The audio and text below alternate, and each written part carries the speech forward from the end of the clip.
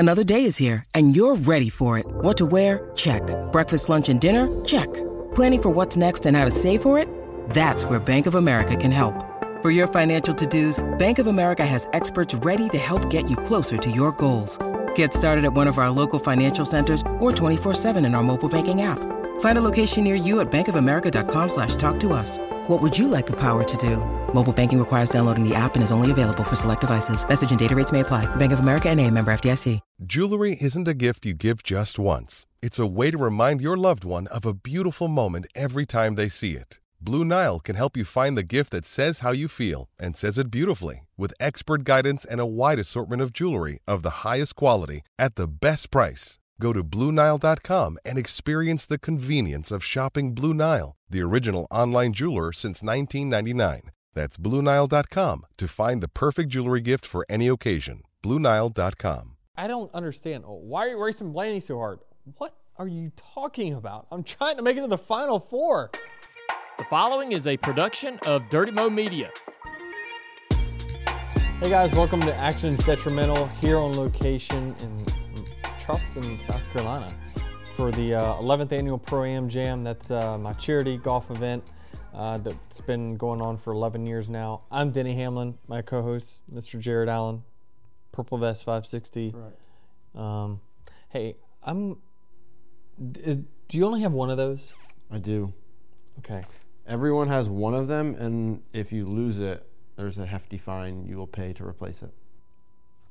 NASCAR makes you pay if you lose for an extra $2 vest? Yeah, well, it's a $250 vest. Oh my gosh. According to the fine print. Wow. That's some good tax collecting right there.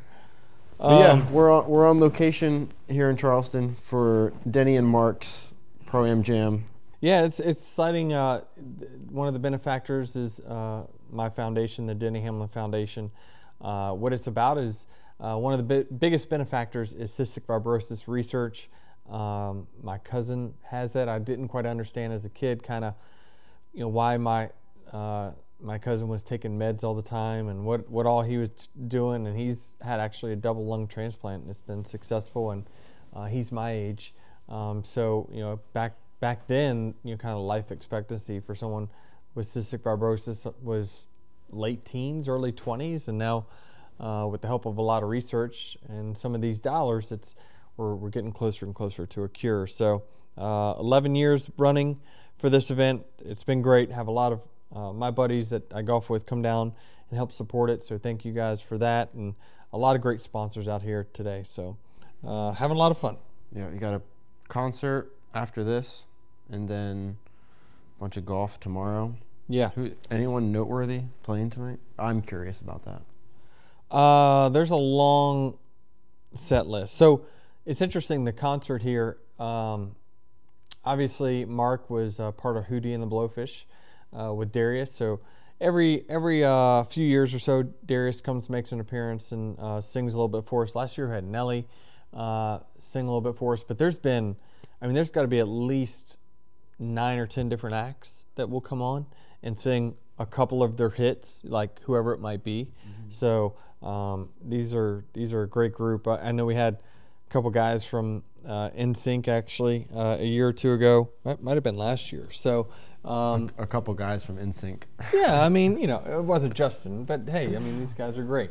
So yeah, to talk about the race this weekend, didn't want to leave you guys without an episode for sure, but got anything? Not much happened off track. Yeah, we had some additional comments from Jeff Gordon midweek discussing, the teams versus drivers' role in promoting the sport. And to paraphrase him, he had said that teams should do a better job of promoting themselves because fans associate with the driver. So when a top performing driver, Dale Jr., leaves the sport or no longer drives, do the fans go with him? Does NASCAR then lose those fans because they're not attached to Hendrick Motorsports as much as they may be Dale Jr.? We'd like to think that it's possible, but it's likely not. I understand the premise of it for sure, that how do you keep, like when a Kevin Harvick retires at the end of the year, right? That's a good amount of fans that are Kevin Harvick fans. Are they going to stay? Are they going to just jump ship right to Josh Berry because they're SHR fans or 4 fans, or do they just go away, right? So that's what problem that I guess they're talking about. And so did Joey say it first, and then Jeff kind of spoke on it? They were Something together like on a panel. Okay. There was a panel. From the Racers Forum. Yes, there was a panel. So the Racers Forum was a great event put on by the RTA. Jonathan Marshall did a great job, setting that up. They had some great panel members from that. So when that comes back around next year, make sure you guys tune in for that. But yeah, it was a good talking point for sure to think about. I think the challenge with that is the reason people root for teams is because they represent a city, right? I mean, if you live in Charlotte, we live in Charlotte. We're going to root for the home team. All of our race teams are within a 30, 40 mile radius. Yeah. So there is no home team as far as in racing. I know Justin Marks talked a little bit about trying to get his team to be the Nashville team, but I don't know. I mean, that'd be a very expensive campaign to try to make that work, and I just don't know if you're going to have enough people resonate with that. Well, I will add to this, and maybe this isn't something that you think about, but I feel like the newer teams in the sport, the 2311s, the RFKs, the Trackhouse, they've done a better job of building a brand around their specific team entering the sport. Like, I feel like there's fans out there of 2311 racing, where if Bubba wins or Tyler wins, they'll be happy that 2311 won. Do you think they're building? Do you think it's the brand that we're creating, or an identity? It's a little bit of both. They kind of go hand in hand. Yeah, I guess so. Like, I feel like people, if you're a Brad Keselowski fan, if Chris Buescher has a good day, those Brad fans are probably rooting for Chris Buescher to as like their alternate. Yes. Right. Yeah. No, I mean I think that there's merit to it. It's just getting the fans to shift their allegiance from whatever the star may be, whether it be like a Chase Elliott, and say, well, I'm a Hendrick Motorsports fan first, Chase Elliott fan second. It'll be really hard, right? I do think that there are legitimate, Hendrick Motorsports fans that are fans of Hendrick Motorsports, and whoever gets in those cars, they are, because this is a team that's been around a long time. It's built up equity in the sport. Certainly, I think that there is a group of fans that certainly are Hendrick Motorsports fans that then latch on to an Alex Bowman or whoever it might be. But really the big stars, they're the big stars because they kick ass on the racetrack, or if they've got a legacy name that their father once raced. So it's there's a lot of different factors in it for sure. It certainly would be an uphill climb to just change everyone's mind into shifting from the stars of the sport to the teams, but I understand the premise of it. Yeah, I mean, it kind of comes from F1, right? People root for Red Bull, or people root for Mercedes, or McLaren, whoever it may be. Overall, the talking point is how do we get more fans in the sport and keep fans from leaving the sport? Yeah, well, I mean, that's a great point, too, when you think about F1. When you buy a Red Bull shirt, that could be either driver, right? Yeah. Where, again, just bring up Hendrick because it's easy because they've got these 4 drivers that's got very different sponsors, right? So it's like there is no common theme with the cars. They all look different. And another thing, maybe I'm tough. out in left field here, but I do feel like the one F1 race I was at, I had no idea if Max or Checo was driving by because I couldn't see the car number. I don't know where the car number was. So there's less identifiers on F1 cars versus Max will be the one going by first. Yeah. But besides that, count to 30, 40, and then you'll see the other one go by. Right. No, but it's it's cool. I definitely wish I could have made that Racers Forum. I heard there was some great dialogue, and thanks to NASCAR Hall of Fame for hosting that. A little bit on this weekend. Let's go over the second and third tier series. races. All 3 series was at Homestead this weekend. You had Carson Hocevar win the truck race. Man, what a difference 12 months makes with him. He's just you're seeing he's doing and saying a lot of the right things right now, and it's not just words. He's backing it up on the racetrack with some good driving, and certainly the way he's matured with his race craft has gotten quite a bit better. And I don't know necessarily the funding of that Nice Motorsports team. Certainly it was an underfunded team for a while. I don't know if it still is an underfunded team or whether it's got just the same resources as everyone else. But he's taken them to victory lane quite often. So, yeah, it's interesting. You look back to a year ago, his interviews after finishing second in so many races, and now, I mean, he's the premier driver in the Truck Series. Is he 4 wins 100%. This year?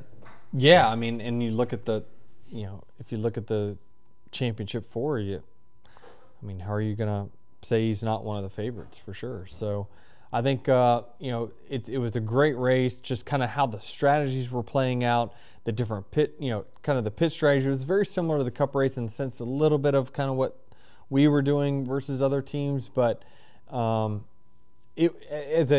was a very purist race where if you're into strategy and watching one vehicle catch others and make up positions and will they get there on time by the end of the race, like it was a very compelling race as far as that's concerned. So Homestead, that's just it's got all kinds of different racing for all kinds of different series. How much as a driver does confidence go into this, right? Carson wins a race and then he wins more races, and we're going to talk about the Xfinity series. Sam Mayer kind of in a similar boat. He didn't have the on-track drama that Carson Hocevar had last year, but he's a guy who didn't win until this year, and then he wins a race later in the season, and then he wins more. And now he's a guy you look at going into Phoenix where it's like, okay, he might be able to pull this championship off. I look at these guys very similarly. I mean, it's like you could talk about one and you would think we were talking about the other. I mean, I think that at times they were kind of both doing some, young, foolish things, which most young drivers and rookies do at times. But they both hit the mature button and the fast forward button. Like they're making their craft so much better, managing races better. Sam Mayer's got tremendous speed. Carson's got tremendous speed. They've kind of got everything that you're wanting right there mixed into two. They both can run up front on road courses or ovals, and that's, with that being such a big part of the Cup Series schedule now, you got to be good at all tracks. You can't just write off 5-6 races of the season. You're going to get left behind if you're doing that. Is it one of those things where once you win a race, it's like, oh, okay, that's how you do it. Now that's what I have to do going forward. Yeah, I mean, I think you found the key. You found the secret sauce. Yes, I mean, I think that's why you see a lot of drivers win multiple times at the same racetrack. There's a feel. So once they know, so this is what a race-winning car or truck feels like, then they're going to search that feel out at other racetracks. It doesn't have to be the same track. It can be the same type of track. Probably, like a Sam Mayer at road course, he won 3 of them, right? He's found a feel. He's got a rhythm going at those types of tracks. And now that he's won on an oval, he could likely win at more ovals because he knows what a race-winning car should feel like now. So I think that probably goes a long way. Experience the thrill of the racetrack like you're in the driver's seat with DraftKings Sportsbook. Bet on your favorite racers and feel the rush of every pass, pit stop, and victory like never before. Right now, new customers can turn $5 into $200 instantly in bonus bets. Bet 5 on anything to score big no matter what goes down on the track. It's the final race of the round of 8, and the Cup Series heads to the short track of Martinsville Speedway. Tempers will flare, and the playoff drivers will do anything they can to secure their spot in the Championship 4. There is so much at stake, so be sure to tune into Dirty Mo Dough as they handicap the field and recommend bets to watch. With props, parlays, and more, there will be action to follow all race long. The racing action doesn't stop till the checkered flag drops. Download the DraftKings Sportsbook app now and join with code DENNY. New customers can bet $5 to get $200 instantly in bonus bets. That's code Denny, only on the DraftKings Sportsbook. The crown is yours. Gambling problem? Call 1-800-GAMBLER or visit www.1800gambler.net. For state-specific disclaimers, check the show notes. 21 plus age varies by jurisdiction. Void in Ontario. See dkng.co/autoracing for eligibility, terms, and responsible gaming resources. Bonus bets expire 7 days after issuance. Eligibility and deposit restrictions apply.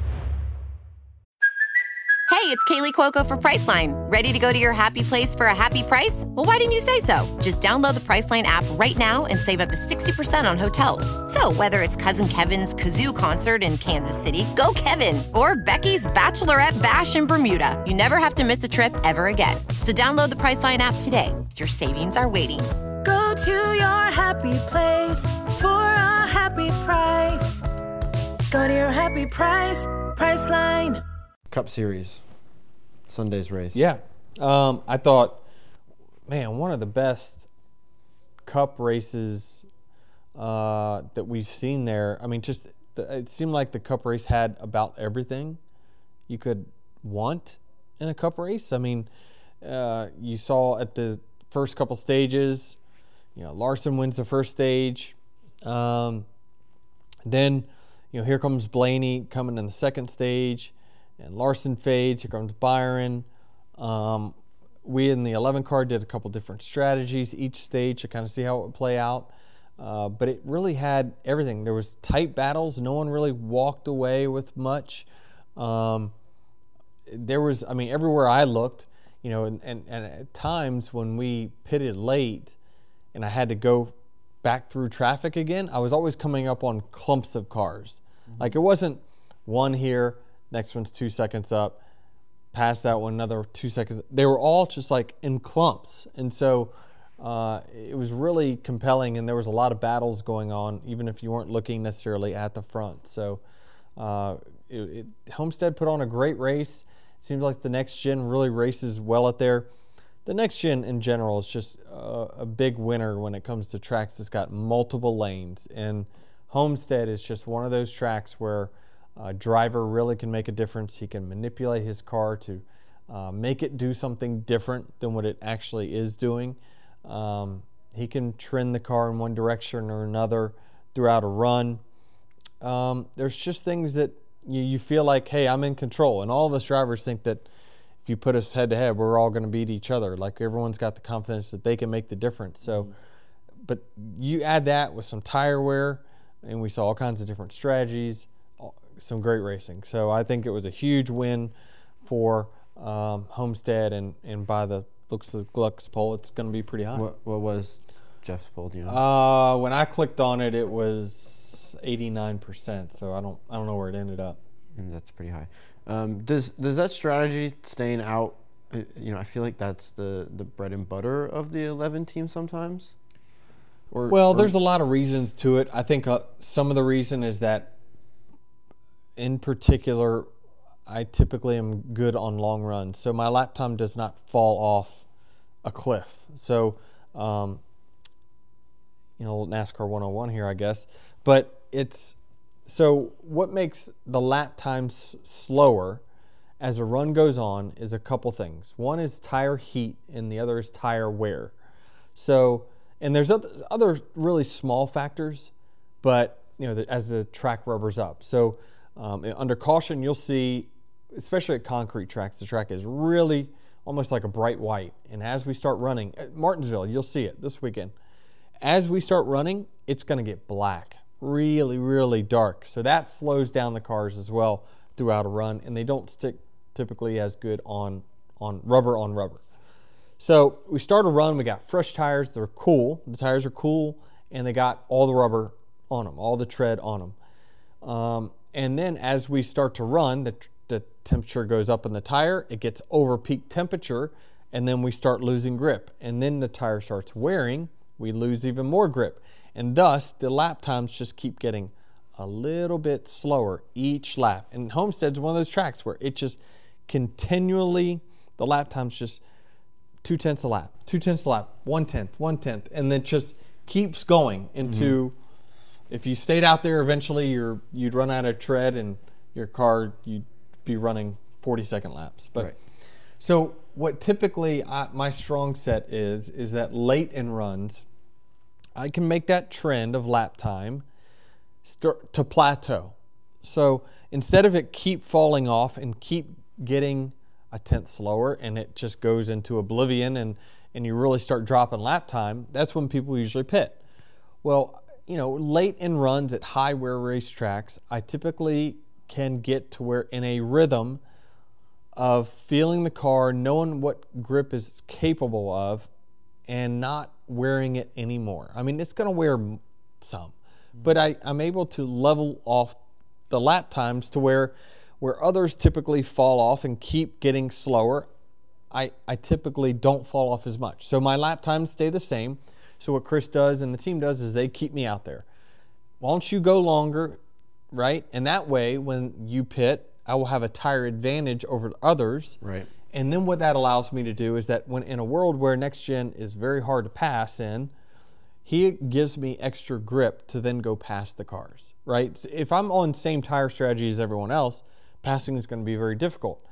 If I have a grip advantage because I pit later, I'm then going to make those passes dramatically easier. Right. And what we did was very simple and really we just took a run that was 82 laps.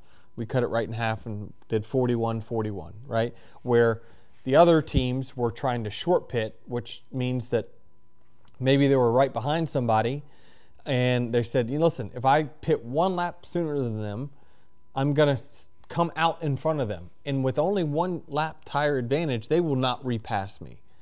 The track position will mean too much. So what's happened in the Cup Series is these teams keep short pitting each other more and more.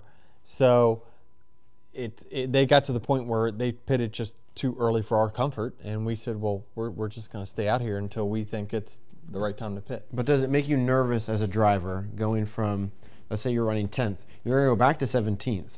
Yes. You're going to get back to 10th Tons of risk. And probably plus 5 spots better if it stays green. Yeah, I mean, Chris still relies on me to make up those spots. I mean, when he says, okay, we came in 7th, all right, we've come out, we're 13th or 14th. Yeah. He knows probably about where I should end up, but there's so many factors. You got lap cars and how long am I going to spend behind cars that I'm not being able to pass as quick. Mm-hmm.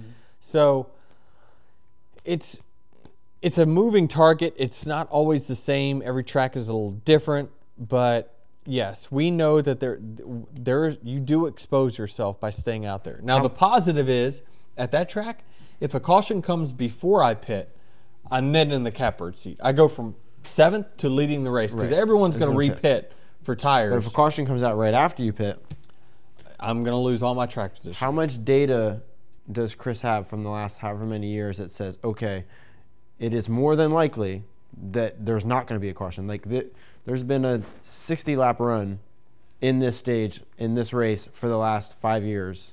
Like how much data is he looking at to analyze that probability? Yeah, I mean, I'm not sure of all the tools that he's got to look at for sure, but I mean, absolutely, trends is one of the things, right? Is every crew chief will look at trends but man, it's one at bat. You just never know what can happen in one instance. You never know when someone's going to get in the fence and blow a tire or something. That's hard to really predict. So it's hard to make a strategy hoping for a caution. You make a strategy predicting that if this goes green, here's what we think is the best strategy. Yeah, but you're making that decision based off of history and data, right? That like more than likely this will go green because it has gone green more than not in the past, or no? Yes, yes, that is a factor for sure. Kyle Larson hits water barrier. That is the next talking point on our sheet here, which we're using our phones for this week. Kyle had a eventful end of stage 2 and beginning of stage 3. Yeah, I mean, Kyle was definitely strong. I don't know that he was as strong as he was last race here, but he's still probably out front, certainly he was the best car because he could run the wall, obviously, a little better than everyone else. But he still was fast. He still, he got around us midway through a run, and that's when he started chasing Blaney back down and kind of got stuck right behind him. And Blaney was running the wall just good enough to keep Kyle at bay, and he was also fast enough up there where Kyle wasn't going to get around him on the bottom.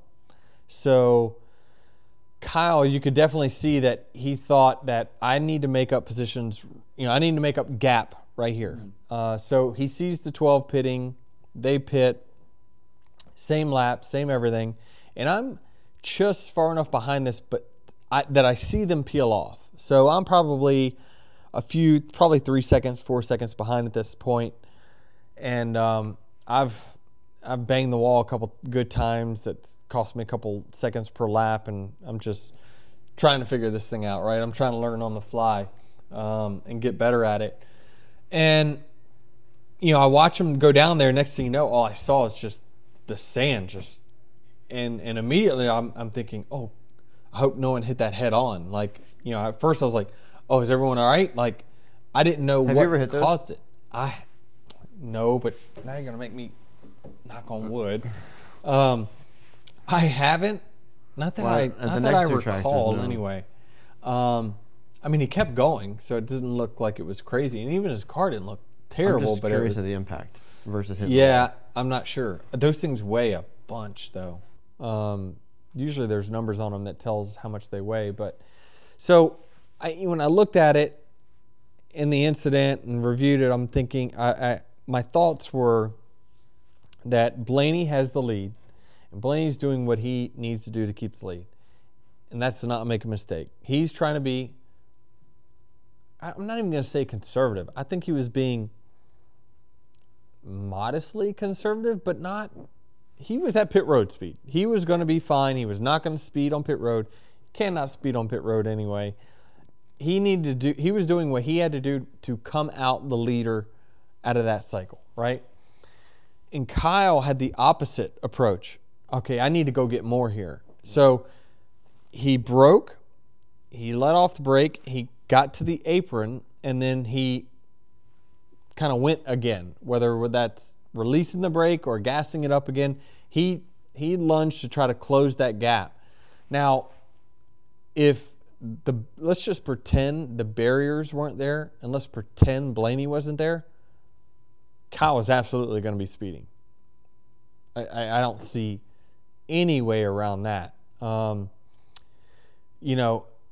know Kyle mentioned in his interview that I didn't think I was running a crazy speed, but when he looked at the replay, he was like, it looks like I just was way overshot it. What I saw is that the speed was way above speed limit, and so it would have been tough to get that car stopped before pit lane speed, and even where he hit the commitment line, he was hauling the mail there. I'm curious, in a perfect situation, Blaney enters pit road, average. He's just textbook enters pit road. How much could you actually gain on pit road entry in a perfect world? A second. That's kind of your max. Yeah. Would that have been enough for Kyle? It would have then put it in his pit crew's hands to beat the 12 heads up. Yeah, if he could have got to his bumper on pit road entry, been on Blaney's bumper, so closed the gap from however far he was back that lap to being on his bumper. If his pit crew then is 1/10 faster, and Kyle does a 1/10, 2/10 better job executing rolling pit road, he's coming out in front of the 12. And that's what he's hoping for. I'm just trying to picture in my head, how are you doing that? Blaney's peeling off, right, and he's hitting his brake, I'm guessing, at the right times, or laying off at the right time. He's decelerating, he's downshifting, and he's trying to get to where he believes he's trying to maximize all the speed he can, but yet look at his dash and try to figure out, where am I at on my speed? So how does Kyle make up time? Does he just hit the brakes harder later? Yeah, so yes, he carries more speed before he turns on the apron, and then when he gets on the apron, he can either gas it up more, knowing that he's just going to brake harder at the line, or he just doesn't carry as much brake and just comes in there hot. And then when he gets to the line, he jams brakes hard. So there are several different ways you could do it. You can drive in, you can be deeper, right? You can go through, stay on the racetrack longer, then peel off later. There's several different ways you can do it. But yeah, I think Kyle thought that this is the race for the win. Whoever comes out with the lead here on this green flag cycle likely will win, which I agree with that mindset if that was his mindset. Yeah, well, that's what he said in his interview at the Care Center after. Needless to say, if you're listening to this and you didn't watch the race yesterday, it kind of laid out that Blaney was leading, Kyle was second, you were in third, so this is a good situation for you because this takes Kyle out of the race, sets you up on this following restart side by side with Blaney, which you clear him, take the lead. There's another caution that comes out. Yep. Yeah, so what that did is it actually, since that wreck happened in the middle of that green flag cycle, it put some cars a lap down that then needed to take a wave around. This is where I believe Truex and a handful of others. This was the defining moment for the 20 car and why he won. He went from being in the teens and really for the back half of the teens for the most part. He gained, I'm going to estimate 8 positions or so right off the bat, as soon as that caution came out. Because since he stayed on the racetrack and hadn't already pit, he gained all the positions of the people that did pit. So this is all the other guys, right? So that put him, I believe, 10th. Or maybe it was 6th. I'm not really sure, right? It moved him up to the front. Yeah. You know, that was the moment where he was not getting there the other way. He had tried all race and he was on the struggle bus. But the moment he got that caution, he was far enough forward to where the clean air woke his car up, and he was 10 times better at the end of that race than what he was the entire race. Now, a lot of things were a factor. The conditions were changing as well. They made their car better. There's a lot of factors in it, but that was the defining moment for a lot of people's race, is that caution coming out. You clear Blaney on this restart. There's then a quick caution. Now, following restart, you're talking with your crew chief, Gabe Hart, on the radio. Should you take the outside, take the inside here? And now this is kind of your defining moment in the race. I agree. I guess. We would have broke whatever we would have broke anyway. It would have been more crushing probably if I was leading and this thing wiped out. But yeah, I initially thought I'm going to take the outside on the restart, just simply because it was an older type. You took the inside on the restart. I chose the inside. Yeah. Gabe Hart kind of convinced me that, listen, three of the first 4 restarts, the inside had won. Right. You just smoked Blaney on the inside on the previous restart. I get it, but the tires were fresh. There's just a lot of factors in why the inside particular worked. Whenever you have older tires, it seems like the outside line is maybe a little better because there is a slight amount of wheel spin. And if you can, anytime that there's a track where there's wheel spin on restarts, you typically want to have the outside lane because you can control, and it just seems like the outside has historically been a little better. But needless to say, I took the inside. I didn't get clear of Blaney, and we went through 1 and 2 really tight. He was down the racetrack. I was on the bottom of the racetrack. He's trying to hold me down and keep me from clearing. So we're doing nothing but just stalling each other out. All through the corner, down the straightaway. We're just keep adding drag to our cars. He's inching ahead, I'm inching ahead, and what that's doing is just dumping air on both of our spoilers, and we're going absolutely nowhere, which makes it look like Christopher Bell gets a huge runoff return too. Mm-hmm. That is because he's clear.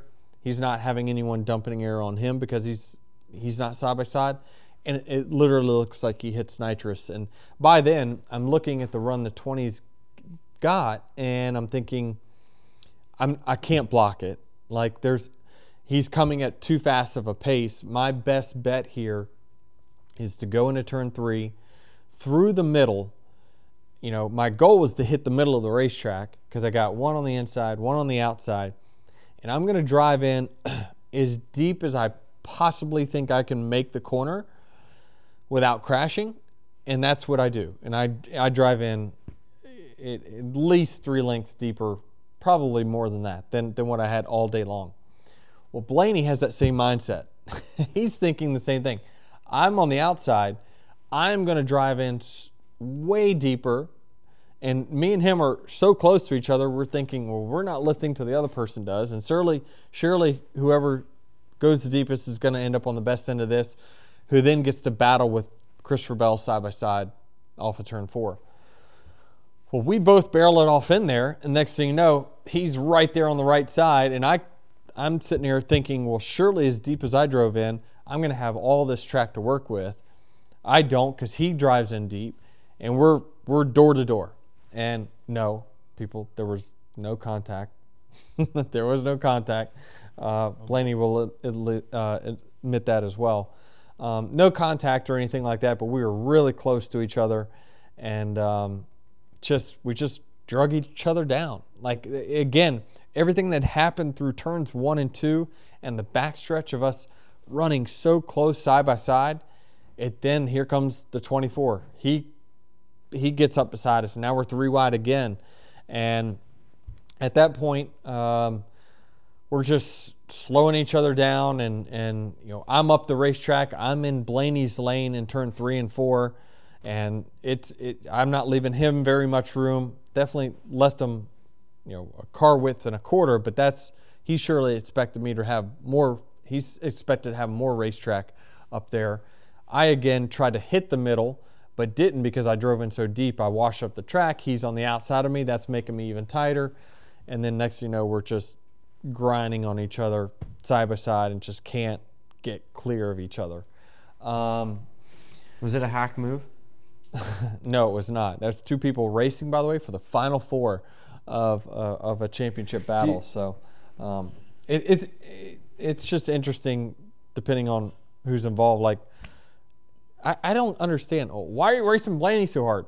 What are you talking about? I'm trying to make it to the final 4. Like, I don't quite get it, but just don't make any sense to me. I am genuinely curious though. Like, when you come off 2 on the initial restart, is there a thought in your head like, man, if neither of us don't clear each other, we're just each other here, and both of us are going to end up 5th and 6th? Is there ever a thought in your mind where it's like, okay, I'll concede this and take my 2nd, and then, I don't know, maybe I'll pass him down the road? Absolutely. On mile and a half, you have to have that mindset. You have to know that we can sit here and ring run side by side for laps, but the leader is just going to keep going bye-bye, and we're going to just keep figuring out who can get the advantage. Because eventually one of us, what we're trying to do is one of us to get at least a half a car length ahead to say, okay, it's my spot. It's my spot. You concede, and let's get in line and try to go. Mm-hmm. That's what I tried to do in 1 and 2. The lap after that, right, is that I go in there, and I'm like, all right, I'm going to go deep again. Now, at that point, he's down on the door. He's making sure he's keeping me pinned down. And at that point, I'm like, I'm hitting the gas, and I'm going to establish that this is my position. So I gas up, and I start going up the track. And as I gas up, he gasses up. And so he's saying, oh, no, you're not. I'm still going to fight for this spot. So at that point, I let off and leave him plenty of room on the outside. And we raced side by side again down the backstretch. So it was a long battle. If there was no one else involved, it would have been a hell of a race for the lead. But it was only a race for the lead for a half a lap, and not the 2 laps that we were going at it. But eventually, Blaney's car, he really was struggling on the short run, and we were all kind of pouncing on him at that time because I thought he had probably the 2nd best long run car, maybe 1.5 to Larson. those two I thought had the best long-run cars. So the restarts is really where you could take advantage of them. And the previous restart before that, I went from 4th to 3rd to 2nd to then challenging him for the lead before that long run. So I knew that the short run was his Achilles heel, so which is why I'm trying to race him so hard in that moment, is because I know I need to get out front. It's only 30-some laps to go. So did you get a bad restart initially? I got a great restart. I didn't spin him. Did he get a good restart? He got a good restart, and he got a good push from the 20. That was a tough one too, because I'm like, I look and they told me on the radio that the 20 is now connected with the 12. And man, when you can connect. You also did, I think Gabehart also said before you chose your lane that the 20 would likely choose the outside second row. Right. That didn't play a factor in, like, I want my teammate behind me versus. No, because he just told me that the previous 3 restarts, right, the bottom one. Right. So that kind of, I don't know. We can second guess or whatever, but it doesn't matter because our car broke, right? Sure. But I know it's not the story you want to hear. No. But, yeah. Is Coke Zero Sugar the best Coke ever? I know that's a bold question, but it's got that irresistible taste to back it up. Well, one thing's for sure, when you've got an irresistible match like zero sugar and 0 calories, something sensational is bound to happen. It's like when me and my co-host Jared team up to make a podcast. It's too bad you can't taste with your ears, because Coke Zero Sugar tastes so amazing, it's hard to put it into words. But hey, that's my job, at least on Mondays. You have to taste it for yourself.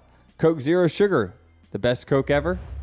With threats to our nation waiting around every corner, adaptability is more important than ever. When conditions change without notice, quick strategic thinking is crucial. And with obstacles consistently impending, determination is essential in overcoming them. It's this willingness, decisiveness, and resilience that sets Marines apart. With our fighting spirit, we don't just fight battles, we win them. Marines are the constant our nation counts on to fight the unknown. And through adaptable problem solving, we do just that. Learn more at marines.com. Go ahead. You're living in a world of what ifs, but none of it mattered, because eventually my car was going to go dead straight into turn 1. Well, Twitter says that if you didn't race Blaney as hard and make so much contact with him, your car wouldn't have broken. You wouldn't have ended in the wall. Well, Twitter's a bunch of idiots. It's never raced a car before, so they don't know. All right, this race ends in the wall for you. I don't really know how else to put it.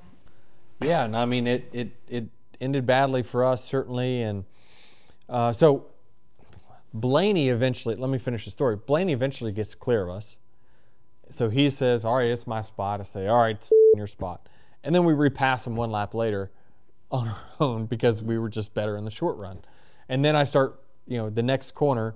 I go in there and said, all right, here I come. I'm coming 24, which he had shown that he wasn't as strong at the end of the race. This is why, not to go back to this, but this is why I'm thinking on the initial restart, it's just, if y'all are just going to have a pissing match over first and second, just let him go, get in line, and you'll get him eventually, right? You're thinking logically, and I get it, but there's no person or competitor on the planet that would say, letting him go on the restart is the right thing to do. I'm on the front row. I'm controlling the restart. Yeah. There's no way I would in a race car, you don't lead. think logically. I understand. Right?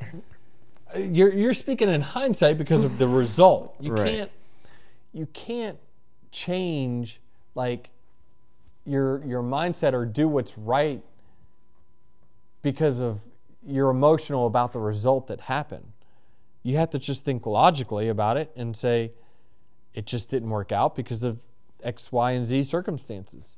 But no, I mean, think about this. Blaney at the time is 17 points back in the points to enter the day.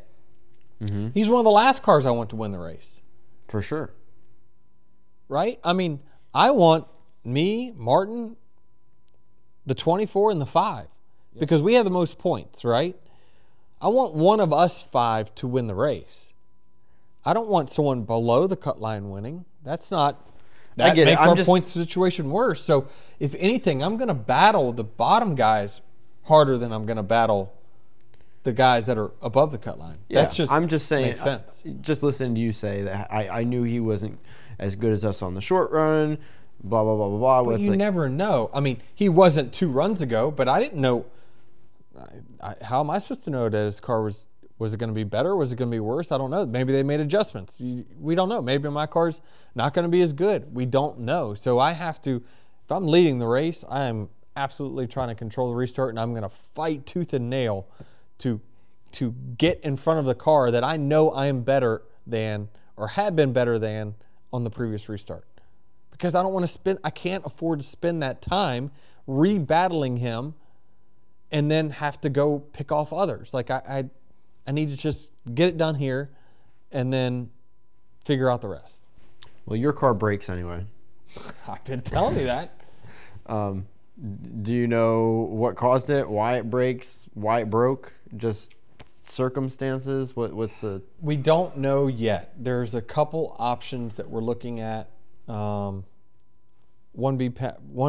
being the power steering just went out.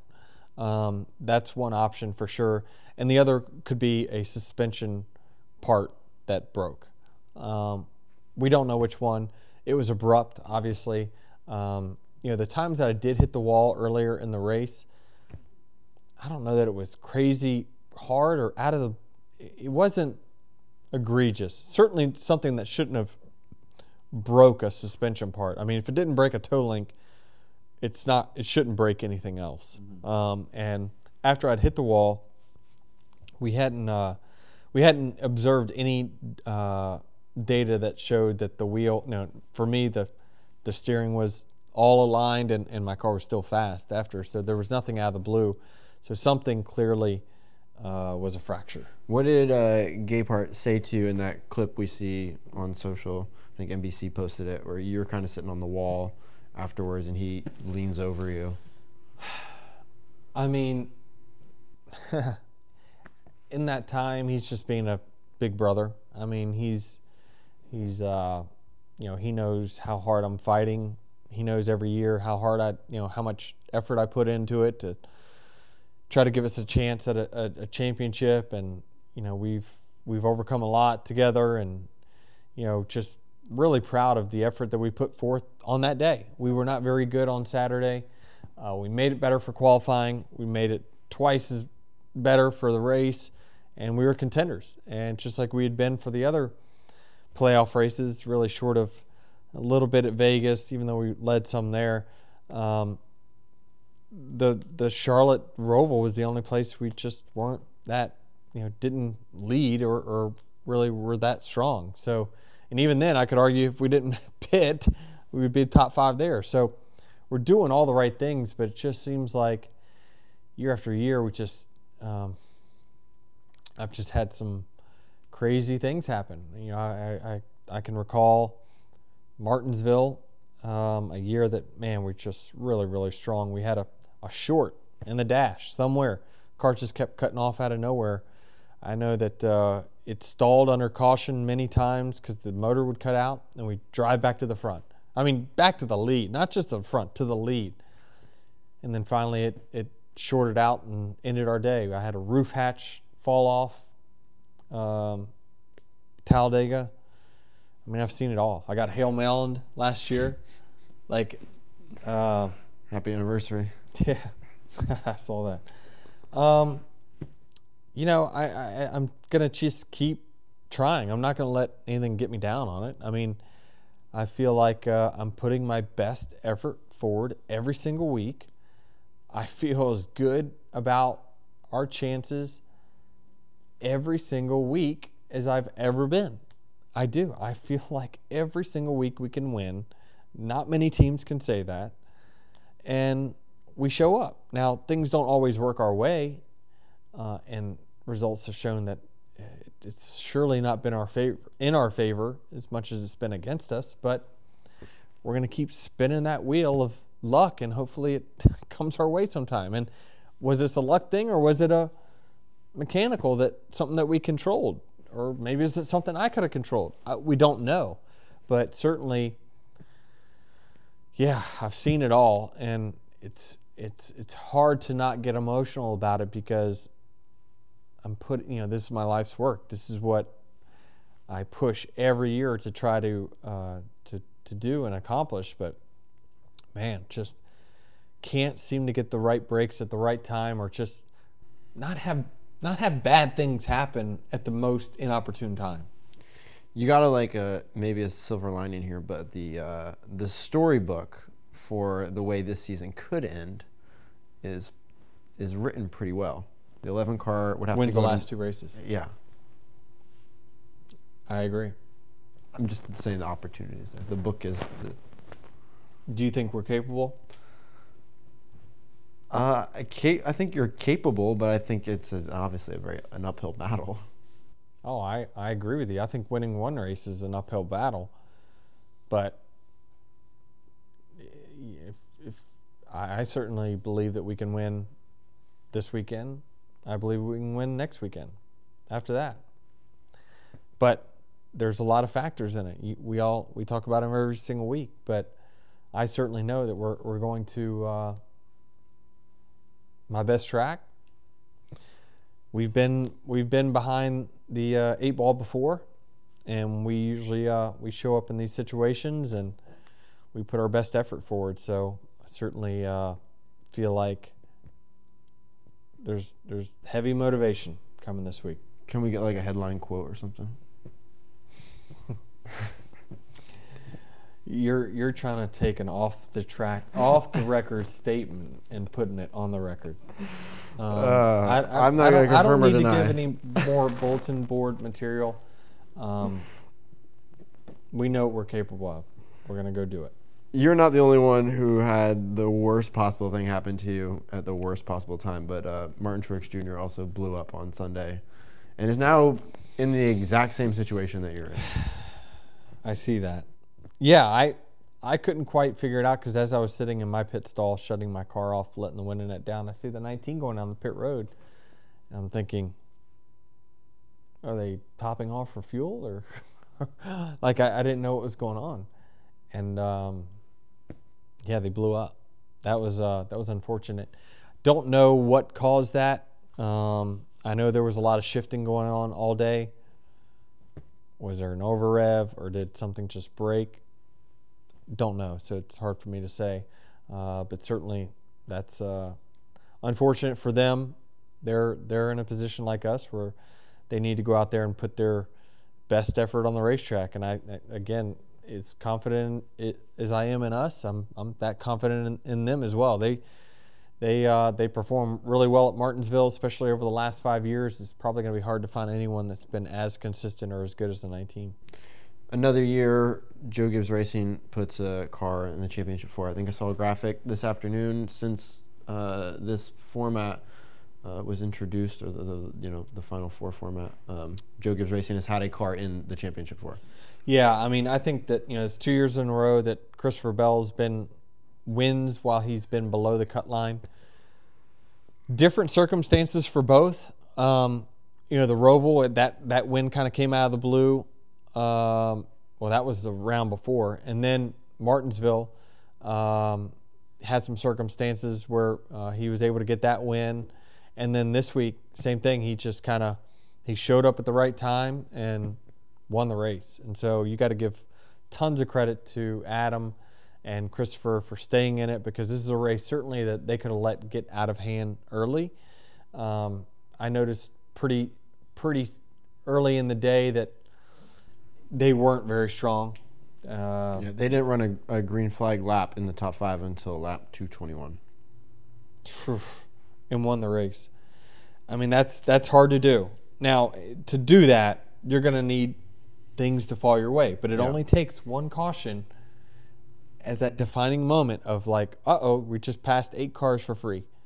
That can turn your race from one end to the other. And for some people, it turned it the other way, right? Yeah. But he got the opportunity and then he seized the opportunity. So you got to give him credit as a driver for then getting up on the wheel and not taking the, hey, we're going to get out of here in a good points position. We've turned our day around. We're still in it for Martinsville. He's taken the day and he took it and went to, okay, now I'm going to go win.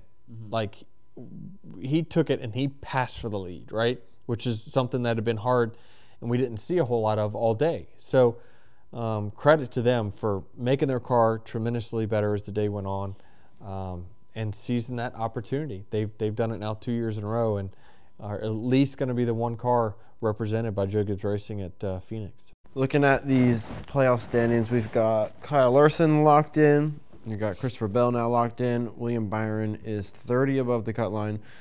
Ryan Blaney is 10 above the cut line. Tyler Reddick is 10 below the cut line. You and Truex are both 17 below the cut line, and then Buescher is in a must-win situation. He's 43 back.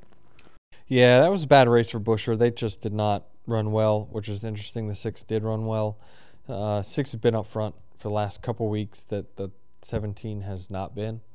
So not sure what's going on there, but yeah, Buescher's going to need to win. Certainly that's going to be a tall task. I don't even recall a Martinsville race that he's been kind of in the picture, but you just never know, right? I mean, they did win Richmond though, so there's hope. I think that that's probably going to be the rallying cry for the team, is that, short tracks has been pretty good to us, so they'll have a chance for sure. Me and Truex. All right, so Do you Truex. think you're in a must-win situation? No, I'm not. But I guarantee you, I will be on kill right from the get-go and treat it as a must-win. No,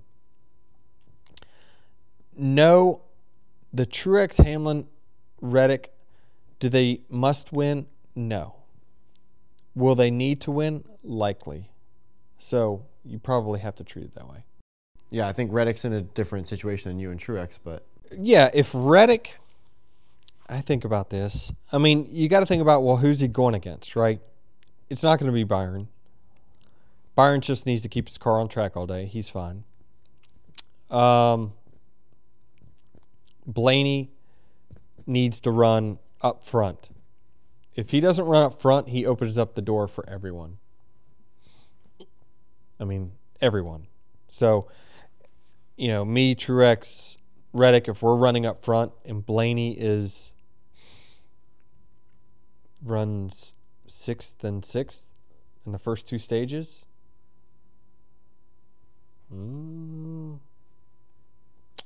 it's where it starts getting tight. You start getting a little tight and start thinking about the result. So we'll just see how it goes. We just plan on qualifying on the pole, leading every lap, and calling it a day. yeah, sounds doable. Yeah, totally. Last thing on here is we got a review from Krista S. And she says, thanks for giving a somewhat newer female fan of 3 years, that is, the inside info from a driver owner's perspective. I have learned a great deal from your show, which makes my NASCAR experience even more enjoyable. Big 20 fan. Oh, well, good weekend for her, I guess. Sweet. For her, yeah. And enjoy hearing news about the TRD team. So, look at that. there She's we go. also a fan of Toyota. I actually had not read this review. You didn't.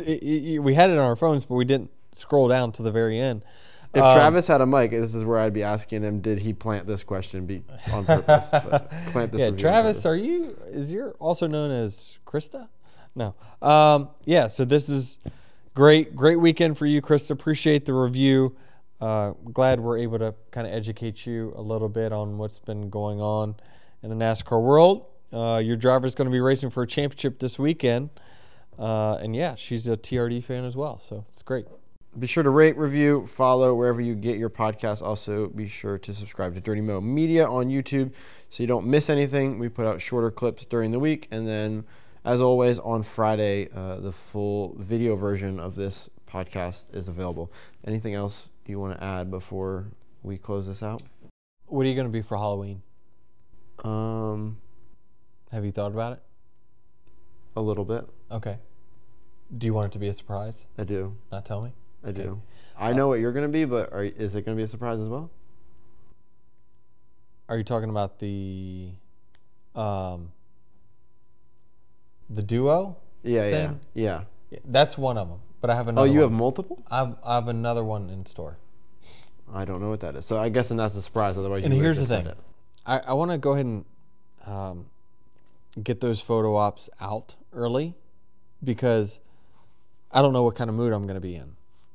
I mean, I plan on, right. Yeah. only being sad Halloween for these is next, on Tuesday. what is it, 5 days, and then I'm going to be happy again. Okay. But Halloween falls right there, right after. So Yeah. if you're wanting to shoot any content, let's go ahead and get it done. Yeah, we'll schedule a photo shoot on Thursday or Friday to be safe. All right. Well, I hope you're in I hope it's a good mood next week. Oh, we will be. We will be. Nothing's worse than a Phoenix trip that you're not in a good mood week. It was kind of like that last year. Yeah, I mean, it's up to us to do the job. Let's go get it done. We will see y'all next week after Martinsville and talk about our championship race coming up. See y'all next week. Check out Dirty Mo Media on Twitter, Facebook, TikTok, and Instagram.